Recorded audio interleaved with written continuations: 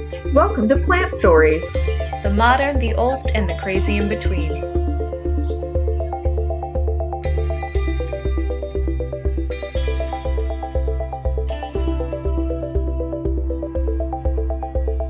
Myth or fact?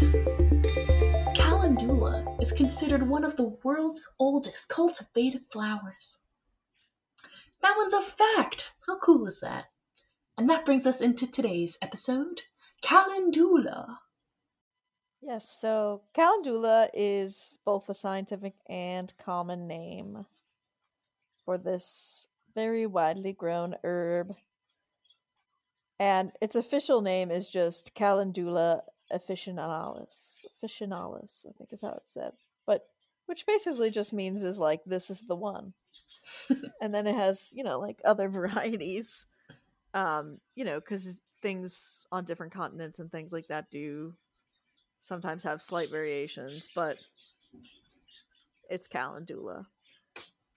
However, you should not confuse this plant with the common garden marigold. So calendula is oftentimes called pot marigold or poet's marigold, and it's also called poor man's saffron. But the traditional marigold plant that most Americans at least would put in their garden is not the same as the calendula marigolds. It's important to know that. Yeah, because the other ones are not edible. This one is edible, so you should pay attention to that. Calendula plants don't really have a strong scent, and they're a flower that's from the Asteraceae family. So other types of aster kind of have a similar-ish look. This particular plant is said to have a sharp taste that's kind of similar to saffron. And the flowers are bright yellow or orange, and they usually have either a single row or multiple rows of petals right next to each other. So it's a very neat looking flower. It's like exactly as it is. It has this, if you pull one of the petals out, it's very noticeable because it's like a gap in the side, almost kind of like the same way that happens a lot of times with daisies. You know what I mean? I do, yeah. Once one's plucked, it just, nothing feels right. Yeah. And these flowers are especially bright in comparison to their foliage. So they typically have like a gray, green colored foliage or like a darker green. And they have stems that are a little bit sticky. They have a little bit of a substance to them. They're known for blooming often during their blooming season. So usually they bloom frequently throughout the entire late spring, summer period. As much as once a month in optimum conditions. So this is in part where the name calendula is thought to come from, because the Latin calendae means little calendar or little clock, and it's believed to be a reference to it blooming during every new moon, or because when the sun goes down, it does partially close its petals. It doesn't completely close up, but it does kind of bend in a little bit. It's probably native to Southern Europe and North America, although because it's been cultivated, North Africa, but because it's been cultivated for so long, it's hard to tell where its exact origins are. A lot of the places where it's naturalized today are places where it's actually escaped from cultivation. So it's naturalized two parts of North America, including areas in New England and California and some parts of Canada. and some other parts of the Midwest. And a big part of that is this plant is known to grow in a wide variety of regions, from subarctic regions to more tropical areas. And so it's a very hardy plant. Most people grow it from seed because it's the easiest to cultivate that way. And it really thrives in full sun with good soil that has, decent drainage. Although in areas closer to the tropics where the sunlight might be really intense, sometimes it can benefit from some kind of partial shade during the day. And so many, slightly different varieties of the plant now are found in America and Europe and in Japanese horticulture, sometimes to be used in the floral trade as a cut flower, other times to be used as an ornamental plant in the garden. And it also has some medicinal properties as well. So, like you said, Krista, calendula is one of the world's oldest cultivated flowers, with mentions spanning back as far as the 3rd century BC. Ancient Egyptians viewed the plant as a rejuvenating herb, something to kind of cleanse the system. Greeks and Persians used the flower to color food, for cosmetics, and for fabrics. The flowers were commonly used to decorate Hindu temples. Romans used the flower to garnish dishes, and it was really looked upon in kind of the Roman times as a symbol of joy and happiness because of its consistent blooming. And that made it one of the more popular plants in some of those first cultivated gardens that we've talked about before. So if you've listened to our History of Houseplants episode, you know that Romans were one of the first to kind of have these very structured, pointed gardens purely for the purpose of enjoying, ornamental plants. And from so, all over. Yeah. And so this was one of the plants that they would grow because it was believed that, it was a symbol of, sunlight and happiness. It's really brightly colored. It's believed to have begun being cultivated in European gardens for use around 1100 to 1200 AD. And so in medieval England, the plant was actually dried in mass, often by the barrel full, and churned into syrups and other types of preserves, added to different kinds of stews, baked into breads.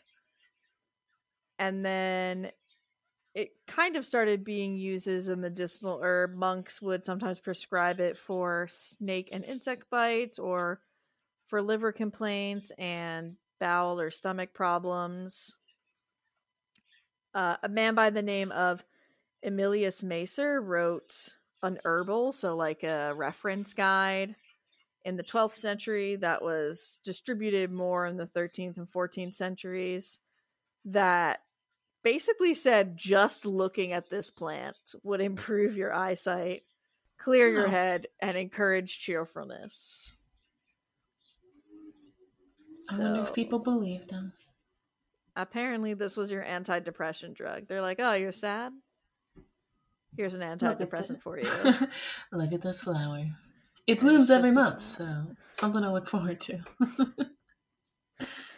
You just pat the person on your head. You're like, you take this home with you now. I put it in a pot. I got a lot more where this came from, too. So you just take that home.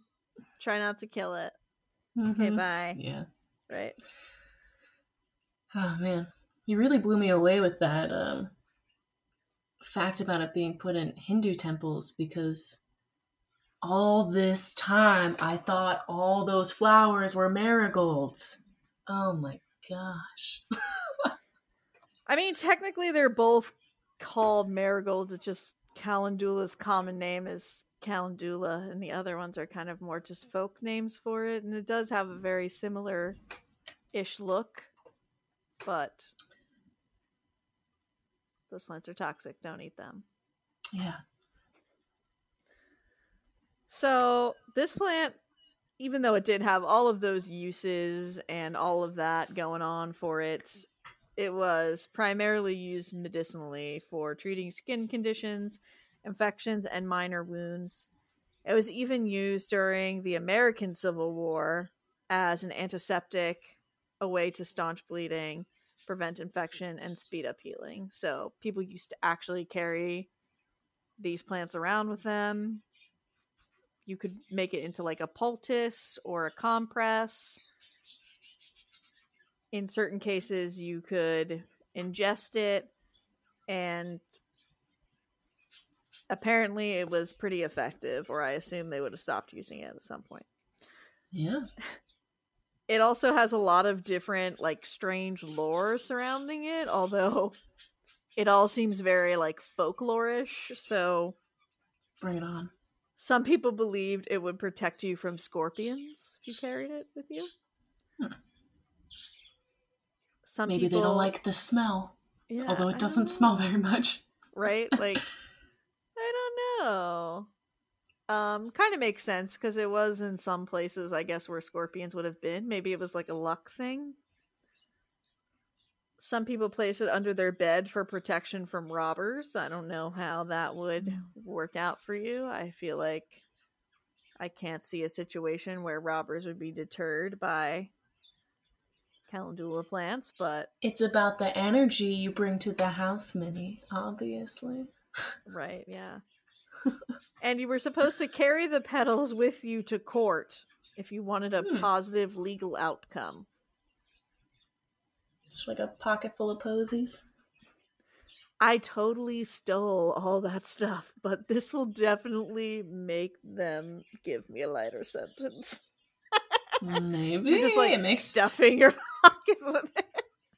You just show them a flower. It makes people happy. Exactly.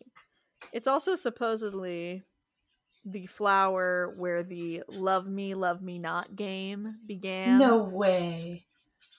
What? Because it's so easy to pick the petals off one by one. So.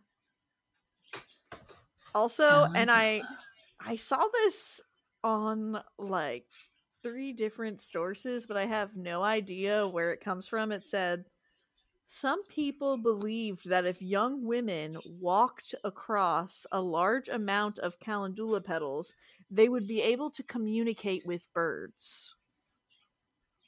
We should try that. We have birds. We do, yes, we do have birds at our disposal. I just don't know, like, and what is a lot? Like, is it like... I'm assuming, like, you know, a few steps across a path worth, you know, cushioned. I guess. Okay, let me think. Like, you know, a couple inches spread across a couple square feet, which is a lot. It is, but... Yeah, it seems like it would be a lot of flowers. And then you do it outside and the wind blows and you're like, no! So there's that.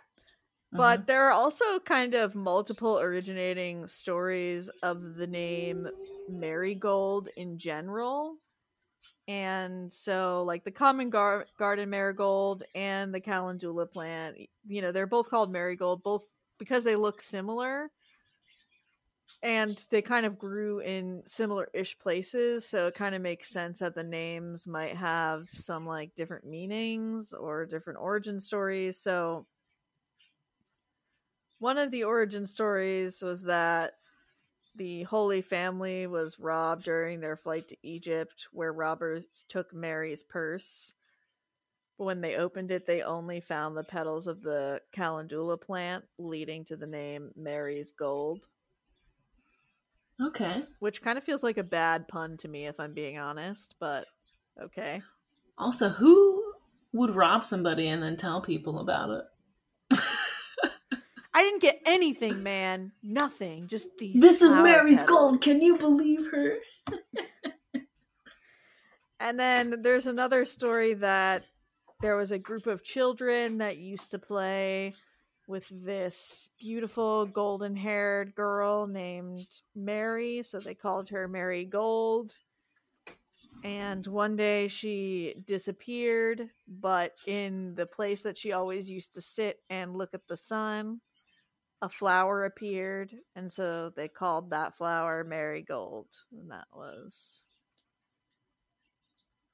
Which is somehow cuter and more believable to me, even though there's like a magically element, I guess, that must be there for you to disappear and turn into a flower. Yeah, it kind of makes me think of like a more mysterious Narcissus situation. That was a lot of S's. It was. So, it's got quite a, lore kind of popularity to it. But I would say a big part of that too is because it was just so useful.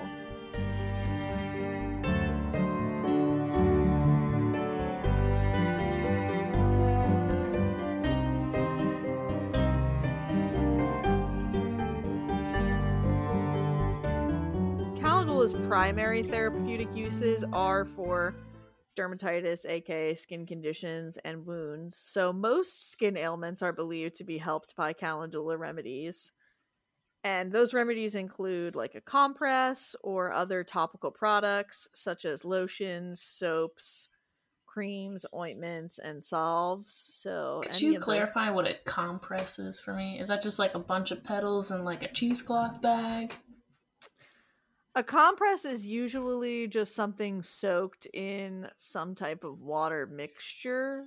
So like in this case, it would be like almost like you brewed calendula tea and then soaked a cloth or something in that water and then applied it to your skin. Okay.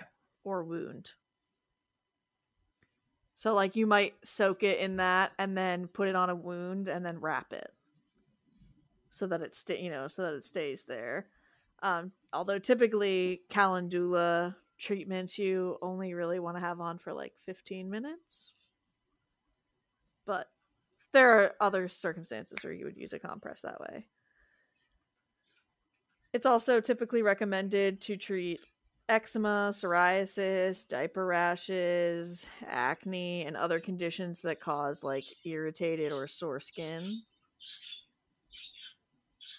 So that can be kind of any irritation. Some like nursing mothers use it for like cracked nipples and stuff. And there are some preliminary studies that believe when you use calendula in a cream, they could have some SPF properties, although it should not be used in place of sunscreen. I am not a doctor. Please do not do that. Just more support that it likes to help your skin. Yeah. It's also recommended by the German Health Authority to be used for treating wounds based off of research showing the anti-inflammatory effects and its ability to help wounds seal over with new tissue. So nice. It contains tritepenoid compounds such as oleanic. I'm sorry, I just mess up like words that are more complicated than like regular words I say every day. I mean, have you ever had to say this word before? No, I really haven't. Oleanolic acid. And it appears to inhibit the growth of a variety of bacteria. And it's also believed that some of these same compounds may act as antioxidants, which reduce damage from oxygen radicals in the healing process. I'm glad that there's actually been research done on this one. There is, just like a little bit. And it's interesting because it's like one of the few things where a lot of times I see like there were some studies, but like we don't consider those. This one we're like, well, studies did show this, although there isn't like a concrete, again, there's no concrete answer, but this one definitely seemed to have some more backing to it. There were also some small studies that found calendula oil was helpful to breast cancer patients undergoing radiation treatment. So they were using a calendula cream that had the oil in it that was being used instead of the typical medicine trolamine that they would usually put on their skin to reduce dermatitis. But in comparison, it seemed that with this calendula cream, they experienced less dermatitis and had fewer interruptions to their treatment because they didn't suffer from skin infections or anything like that. So that's pretty cool. But it's not necessarily recommended over the typical medicine, I guess, because there's not enough evidence to support that specifically. Seems like calendula is kind to women. Yes. Yeah. Also, some women found that calendula tea was really helpful for painful periods or menstruation, and could also help with some of the symptoms of menopause. So it was pretty often just casually used that way previously, and some people still kind of seem to swear by it today. And taken internally, it is thought to help with some digestive issues, so kind of like internal inflammation and things like that. It's pretty useful plant, calendula. Yeah. And I like its name. I do too. And it's pretty. It's pretty. What's your mini tip? My mini tip is that if you are allergic to any other plants in the Asteraceae family, you probably want to be careful about your use of this plant.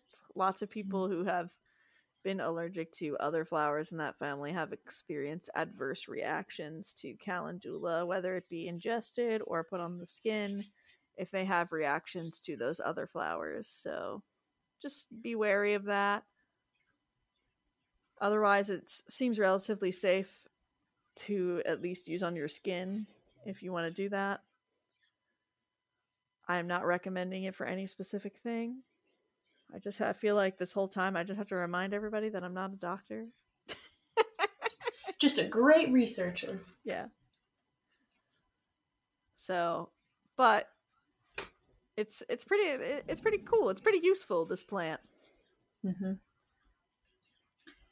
And what are we going to talk about in our next episode? In our next episode, we're going to talk about echinacea. I drink that in tea sometimes. I do too. It's hard not to like plants in your tea. Yeah. Well, I guess technically it's not tea. That is what we learned. We did learn that, but I'm willing to let everybody have that one. Yeah, my herbal infusion. Yes. Technically, it's called a tisane. But a tisane. That's what it is. It's just not a pretty word. It's not. Well, thank you all for joining us on our latest episode of Plant Stories. This was calendula, the baby clock flower. Join us next week as we talk about echinacea. And please, if you're listening to this episode, reach out, man. Reach out on Instagram, on Facebook. We would love to hear from you.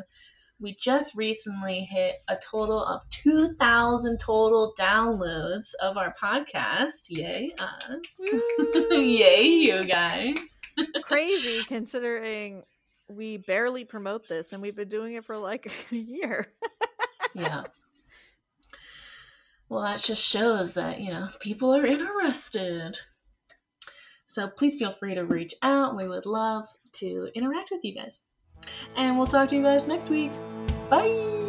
Bye!